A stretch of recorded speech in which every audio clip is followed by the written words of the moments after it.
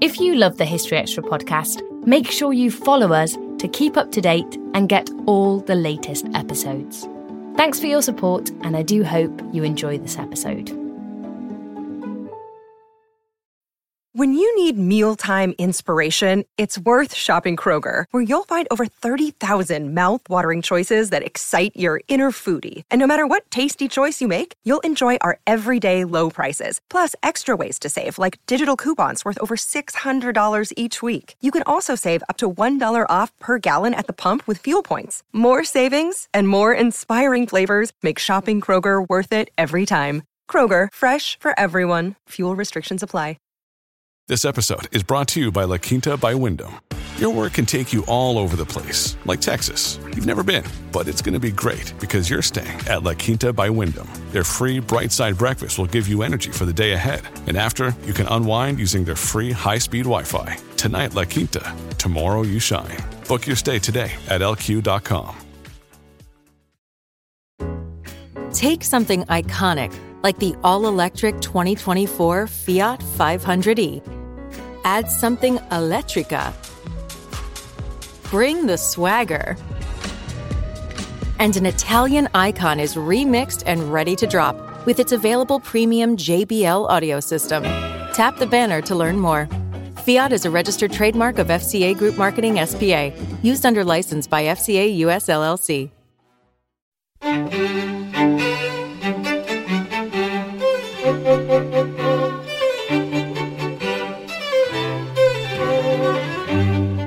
Hello and welcome to the History Extra podcast from BBC History Magazine, Britain's best-selling history magazine.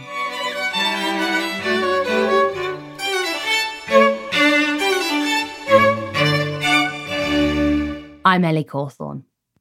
Professor Saul Debow describes the Boer War as the last great conflict of the Victorian era, one that also had enormous ramifications for the people of Britain and Southern Africa. Today, we'll be talking to Saul, who's Smuts Professor of Commonwealth History at the University of Cambridge, about what drove the war, what it was like for women and children caught up in the crossfire, and how the conflict impacted on Britain's feelings about the merits of the imperial project.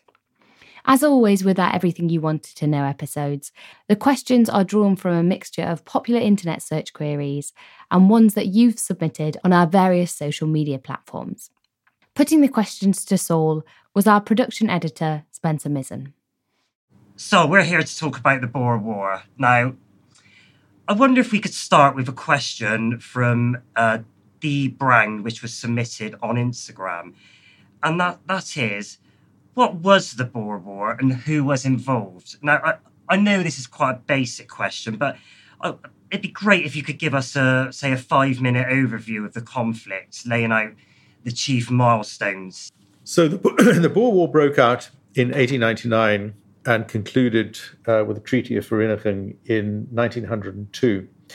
It was a war which was long in the making. In fact, many people distinguish between the First Boer War, the 1881 war, where the Transvaal regained its independence from the British, and call that the First Boer War. And indeed, there was for at least 25 years in South Africa a constant attempt by the British to impose forms of confederation on a region which was extremely diverse, two British colonies, two Boer republics, a number of African polities and kingdoms who were still functioning. The British wanted to tighten this all up, neaten this all up, in their interest to gain overall control. And then you have diamonds discovered in the area around Kimberley in 1867, and gold in Johannesburg in 1886. And that means that this very confused late 19th century battle for geostrategic control is given a new sharpness through this mineral wealth. And increasingly, the British are wanting to gain control. They do manage to get hold of the diamond mines through kind of legal mechanisms, which is then absorbed into the Cape. But the tough nut to crack is the Transvaal under the presidency of Paul Kruger. And by the last years of the 19th century, the Transvaal gold mines are producing more gold than anywhere else in the world. And the British, partly for their political reasons of wanting to finally impose their system of overall control through form of confederation, but also because the wealth of the gold mines is now so important. Johannesburg is an international destination for investment. The City of London is very involved in the process of gaining control of gold, and so it has much greater significance. Yeah. And in 1897, Lord Milner, who's one of the kind of British proconsuls, is sent out to the Cape as High Commissioner to finally sort the problem out. And he ramps up the pressure on Kruger all the way through. For example, he complains that British outlanders, as to say, British-speaking workers on the mines are not given franchise rights by Kruger. They have to serve 5 years. He complains about the dynamite monopoly. He regards Kruger as a kind of flat earther, Dutch Puritan who's ill-suited to running a modern economy. And the pressure is ramped up more and more in 1895, 1896.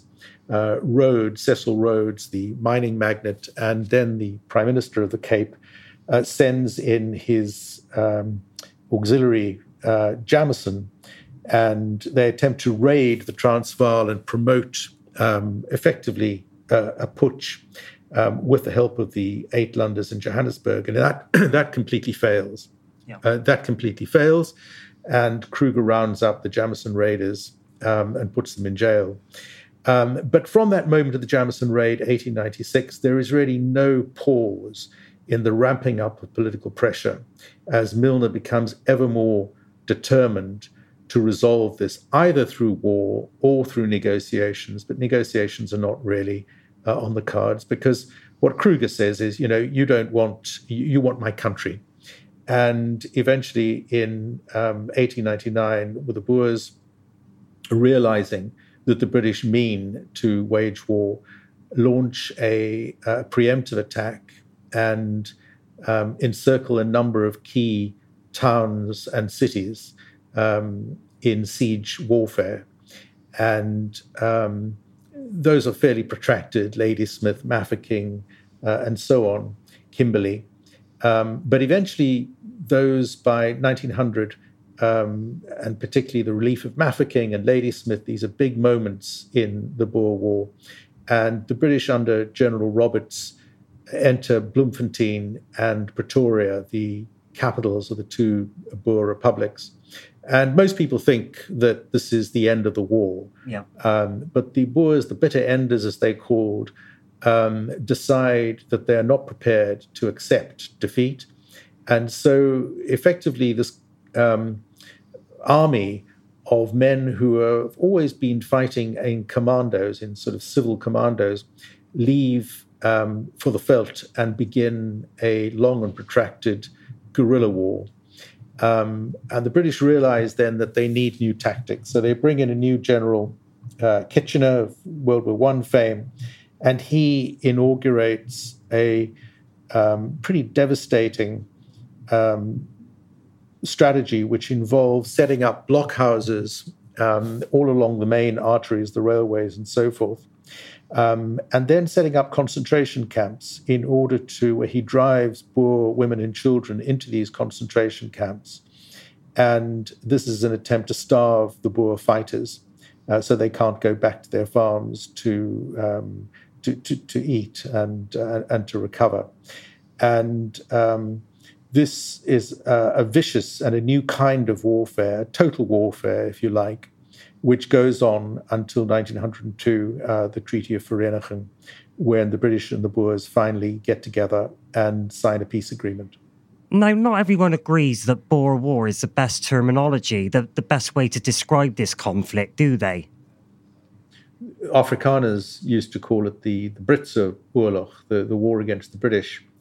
And round about the centenary of the Boer War, it became, and still is, at least in academic parlance, much more common to refer to it as the South African War. Yeah. And the reason for that is twofold. Firstly, when the Boer War occurred, that's the 1899 to 1902 war, there was a sort of gentleman's agreement that this was a white man's war. Yeah. And that was partly because of the fear of giving Africans guns. In fact, of course, Africans were fought and participated in various capacities on both sides of the war and died in the concentration camps. So the South African War reflects the idea that this was not just a white man's war, this was a pan-South African war. And it also reflects the fact that, in a way, it was a civil war. It was a war for South Africa. There was no South Africa that existed as a nation state until 1910. And that happened very directly as a result of the war. So many people prefer, academics certainly, and in teaching, prefer to call it the South African War as more accurate. But somehow the term Boer War has continued to stick. Now, my next question comes from MHFQ, also on Instagram. And that question is, what role did armaments play in the conflict? But I want to broaden this out a bit, if I could, to ask me, why did it take the most formidable imperial powers in the world so long to bring its advantages in terms of men and material, including armaments, to bear against the Boers? I mean, could the British be accused of complacency? Well, the British had been used to winning and fighting and mostly winning small colonial conflicts, small wars. And they did, I think, believe that they'd be able to knock the Boers over very easily, just as in the First Boer War, Colley thought that he thought the Boers were not really capable of fighting. So they certainly underestimated the Boers. The Boers were people who lived on farms. They were used to horses. They knew the landscape, the topography. And they also were able to source extremely good guns, German Mauser guns, because they were obviously people who shot for the hunt and so forth. So they were extremely skilled and mobile fighters. Kruger also was able to secure quite significant field artillery. So although the British forces together, that's the British, the Dominion forces, Canadians, Australians, and also colonial British forces, numbered probably about 500,000 all in all, vastly outnumbering the Boers. They certainly underestimated the commitment of the Boers to defend their independence and also their proficiency on open fields of battle. How effective was the Boers' tactic of what we term guerrilla warfare? I mean, was this something that the British were used to combating? Well, this wasn't something that the British were used to. The Boers, in a way, made an error, at least it seems so in hindsight, by besieging the British, because eventually the British were able to use their superior numbers and artillery power to break those sieges. But the guerrilla war was something new, and the Boers were mobile, they were skilled, they had these very effective guns, and which in many ways outperformed the Lee Metfords and Lee Enfields that the British had. But we should also remember that most of the people who died in the war, certainly most of the Boers, died from disease, and so there were a lot of civilians who died, and a lot of the casualties were casualties from not so much direct military engagements, but from the consequences of this total war. I mean, that does kind of lead me on to my next question. I mean, what was life like for Boer women and children caught in the crossfire of this conflict? Women and children suffered enormously. If you go to the Museum of the Boer War in Bloemfontein and you look at the exhibits, you realize very quickly that this really was became a war perpetrated on women and children. In the guerrilla phase of the war, Boer women and children, and also blacks who were servants and allies of the Boers, were moved into concentration camps. And as many as 30,000 Boer women and children died in these concentration camps. Of course, they were not intentionally killed. They died from diseases of typhoid, and as a result of lack of hygiene and also from starvation. So although they were not directly caught up in the crossfire, they suffered because they saw their farms, their homesteads burnt to the ground. They were moved to these concentration camps, and thousands died. Now, you just mentioned the concentration camps there, and that's a question submitted by Antique Steel on Instagram. That question is, how accurate is the statement that the British used concentration camps? Now, you obviously clearly think that they did. I mean, this is a hugely controversial aspect of the conflict, isn't it? I mean, what do you say to those politicians and historians who've argued that the camps were set up for the Boers' own protection, or indeed that their mortality rates were no worse in Glasgow at the time? They were moved into concentration camps, and they were concentration camps because they were called concentration camps in order to starve the Boer fighters and to prevent them from going home to replenish their stocks and so forth. These were not necessarily the first concentration camps in the world. Some people argue that those were first used in Cuba.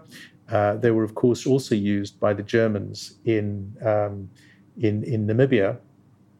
And the important thing is, of course, they were not intended as extermination camps. They were concentration camps. They were often surrounded by barbed wire.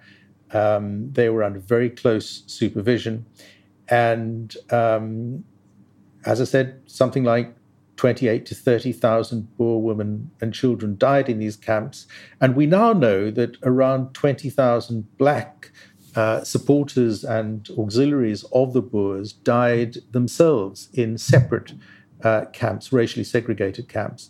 So there's no doubt that they existed. There's no doubt that many more Boers died in concentration camps than died in the field of battle.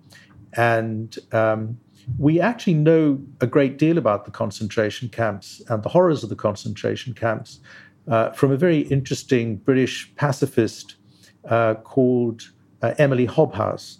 Emily Hobhouse, who had links to the Quakers, went out to South Africa to investigate the camps, to investigate the appalling conditions. And she reported this. And one of the people she reported to was the Liberal leader, Campbell Bannerman, who later went on to refer to the Boer War as methods of barbarism. So there's no question that these concentration camps existed, that they were brutal, and that they, frankly, played a very significant role in the end in defeating the Boers. Still to come on the History Extra podcast.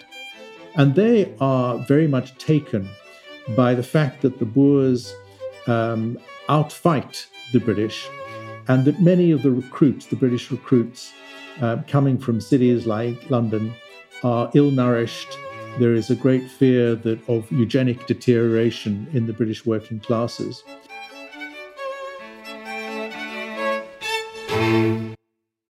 This episode is brought to you by Indeed. We're driven by the search for better, but when it comes to hiring, the best way to search for a candidate isn't to search at all. Don't search, match with Indeed. Use Indeed for scheduling, screening, and messaging so you can connect with candidates faster.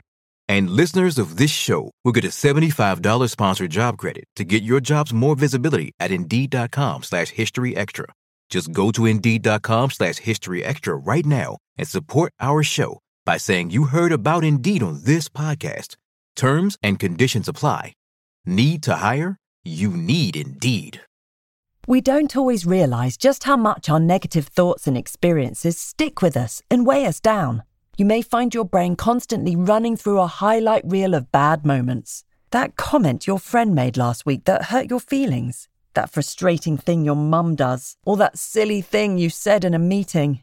Maybe it's time to get it all off your chest. Whether it's a tiny annoyance or something much bigger. Talking about it can give you some relief and lead you to a potential solution. That's where therapy comes in. It's a safe space to share whatever's weighing you down and learn to process it, so your internal highlight reel can focus on the good stuff. And BetterHelp offers affordable online therapy on a schedule that works for you. Connect with a licensed therapist by text, phone, or video call. Start the process in minutes and switch therapists anytime. Let it out with BetterHelp. Visit betterhelp.com/historyextra today to get 10% off your first month. That's BetterHelp, HELP.com/historyextra. Now, Mr. DeWeave on Instagram wants to know, how was the conflict viewed by the British public at the time? Was it a popular war? Well, that's a very good question. We should remember that the Boer War took place. It was the kind of culmination of the jingoism in Britain that really came to light in the Afghan War of the 1870s. So there was a tremendous amount of patriotism, a tremendous amount of enthusiasm, and a great deal of arrogance and complacency. When the Boer War failed to finish in a matter of weeks, and when the British were besieged in places like Ladysmith and Mafeking, this was given enormous coverage in the press. We should remember, too, that there were many British journalists who were reporting. Churchill, of course, was one of them. Edgar Wallace was another. Vere Stent, G.W. Stevens, Daily Mail, and so forth. So this was covered very, very extensively in the British popular press. And the relief of Mafeking, which was under the command of Baden-Powell of the Scouts, was treated with enormous excitement. The word to mafek, to engage in sort of rowdy celebrations, comes from the relief of Mafeking. So there was a great deal of enthusiasm for the war, popular enthusiasm. But at the same time, I think it's important to note that the war really split the British public. It split the Liberal Party to a great extent. There were various, some were anti-imperialists, some were anti-imperialist if imperialism meant exploitation and doing and supporting the presumed objectives of capitalists, but were not anti-imperialist if this meant extending civilization. So, it was a kind of early example of a humanitarian war of intervention. But others were deeply involved and excited by the war, by the accounts of daring do and battles, and people like Churchill, who escaped from Boer as a Boer prisoner of war, and then re-entered the field, was present at Spionkorp and so forth. All this added to a kind of tremendous popular excitement about the war. The war was spectacle. And of course, It was also widely photographed, and there were movies as well. So this was an extremely well-covered, popular war in both senses of the word popular. Yeah.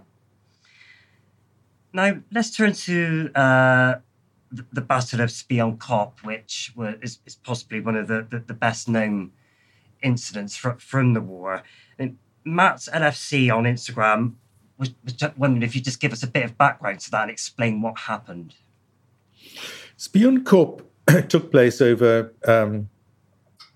about 24 hours, maybe a little more, in January 1900. Spionkorp means spy hill, and it was situated on the route to Ladysmith. So the relief of Ladysmith was really the major objective.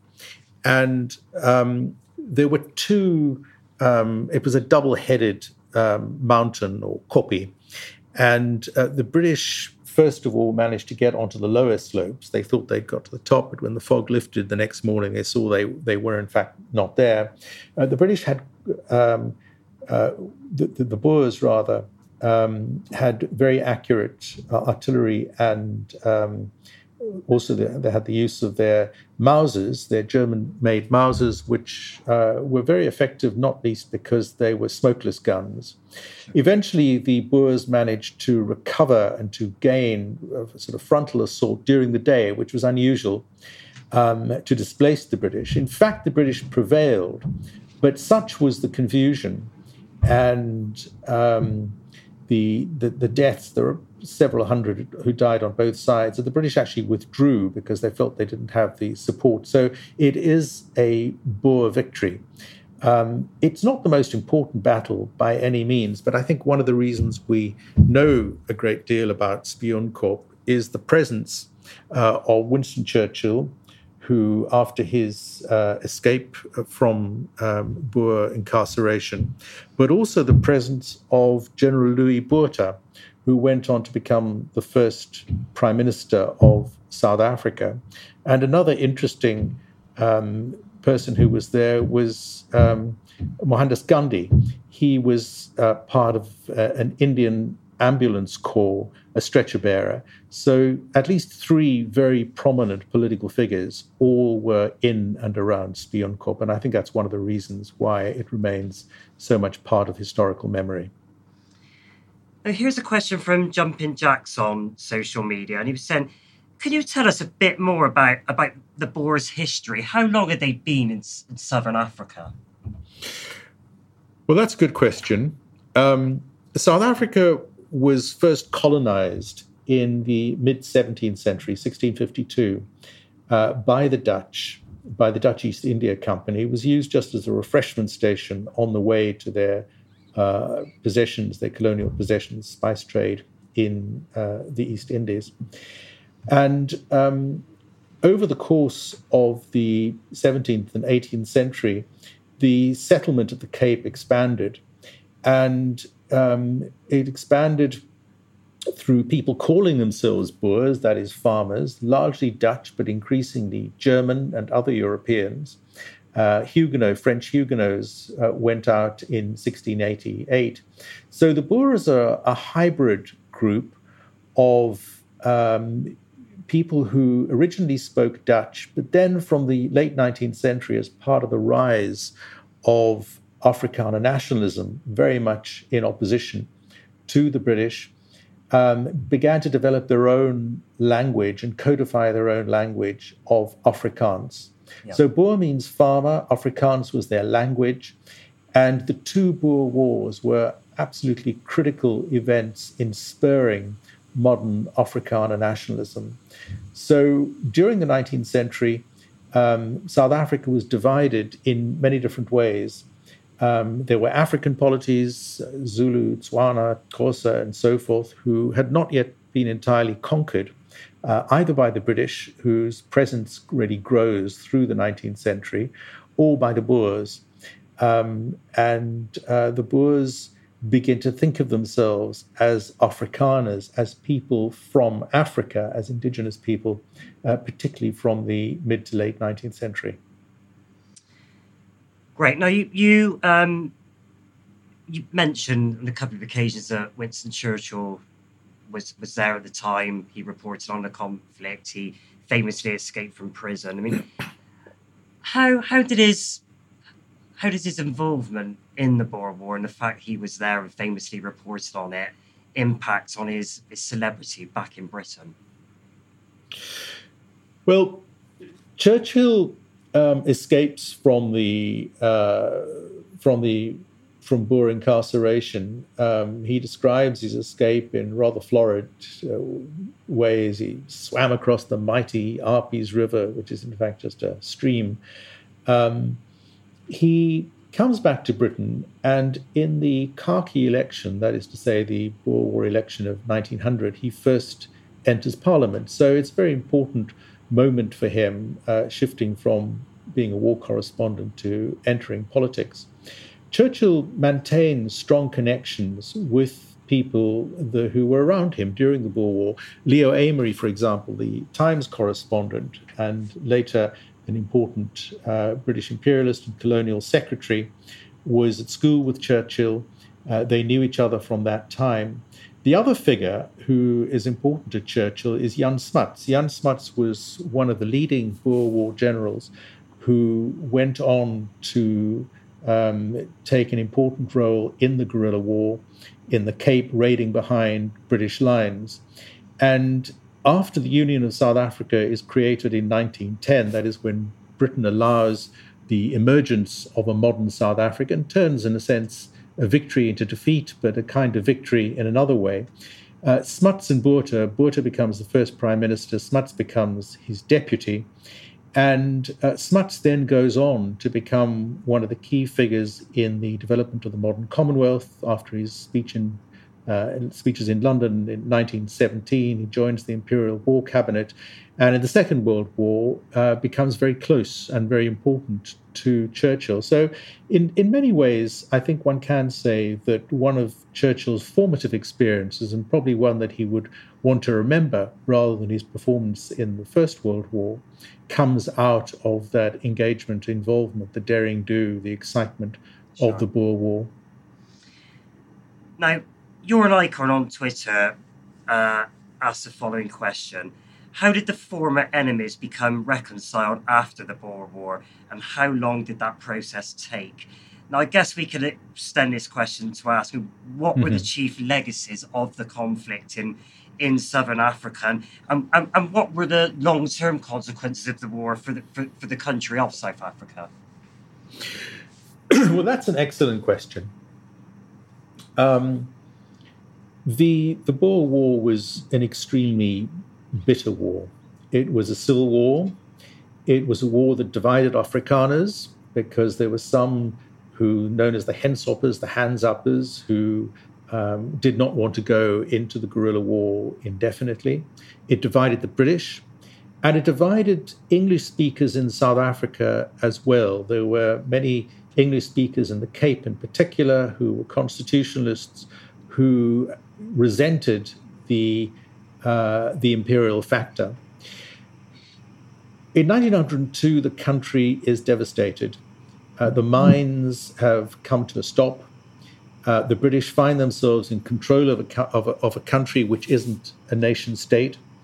And the only way forward is to have conciliation, reconciliation through the process of reconstruction between leading Boer figures like Jan Smuts and Louis Botha on the one hand, and the British who, after Milner is recalled to Britain, his kindergarten, his young Oxbridge-educated men who are the administrators, begin to work towards the idea of some kind of political settlement. And that comes to pass in 1909, 1910, when the Union of South Africa is created as a self-governing independent state.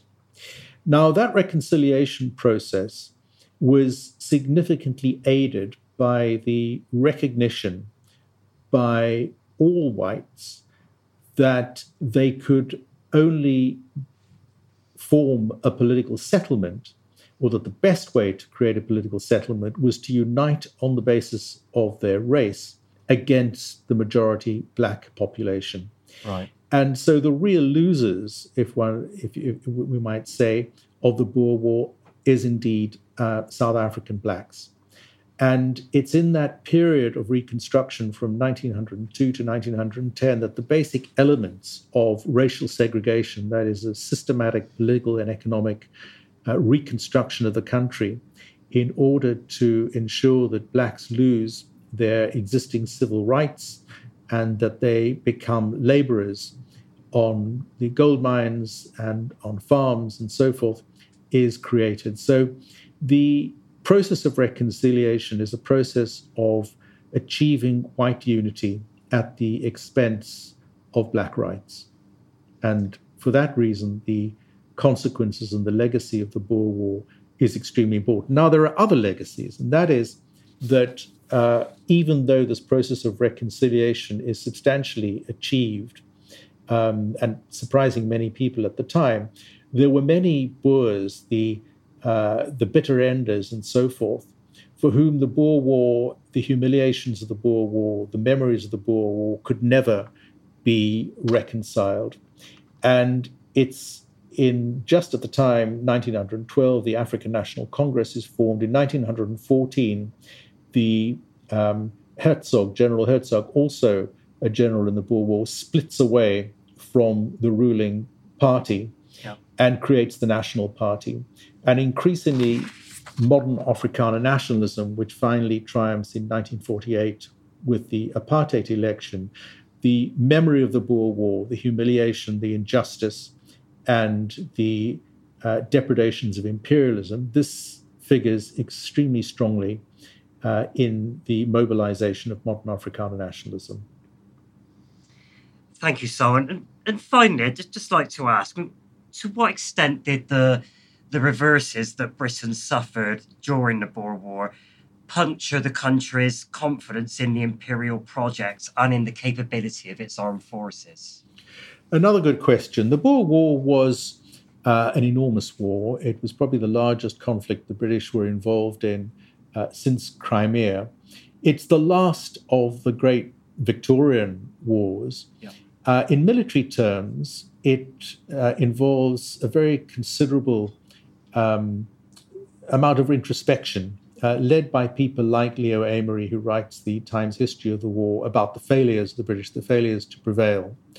And they fix on certain aspects. There are military questions, organization, supply, how to fight a war, which is not just about set-piece battles, a total war. There are questions about arising out of the concentration camps, about modern nursing in field camps. There is also an interdepartmental commission of inquiry, which is set up just after the war in Britain and reports in 1904, called the Physical Deterioration Committee. And they are very much taken by the fact that the Boers outfight the British, and that many of the recruits, the British recruits, coming from cities like London, are ill-nourished. There is a great fear of eugenic deterioration in the British working classes. So the Boer War also has an important impact on the ideology at the time of social efficiency, levelling up in today's parlance, if you like, and has quite a lot to do with the rise of social welfareism, pensions. All of these are some of the social consequences which are not directly attributable to the Boer War, but the Boer War is a moment of national introspection about the nature of British society. And so it does have important legacies, and it feeds as well into the lessons that the army draws going into the First World War. That was Saul de Boer, Smuts Professor of Commonwealth History at the University of Cambridge, and the author of numerous works on South African history. Thanks for listening. This podcast was produced by Ben Hewitt, Jack Bateman, and Brittany Colley.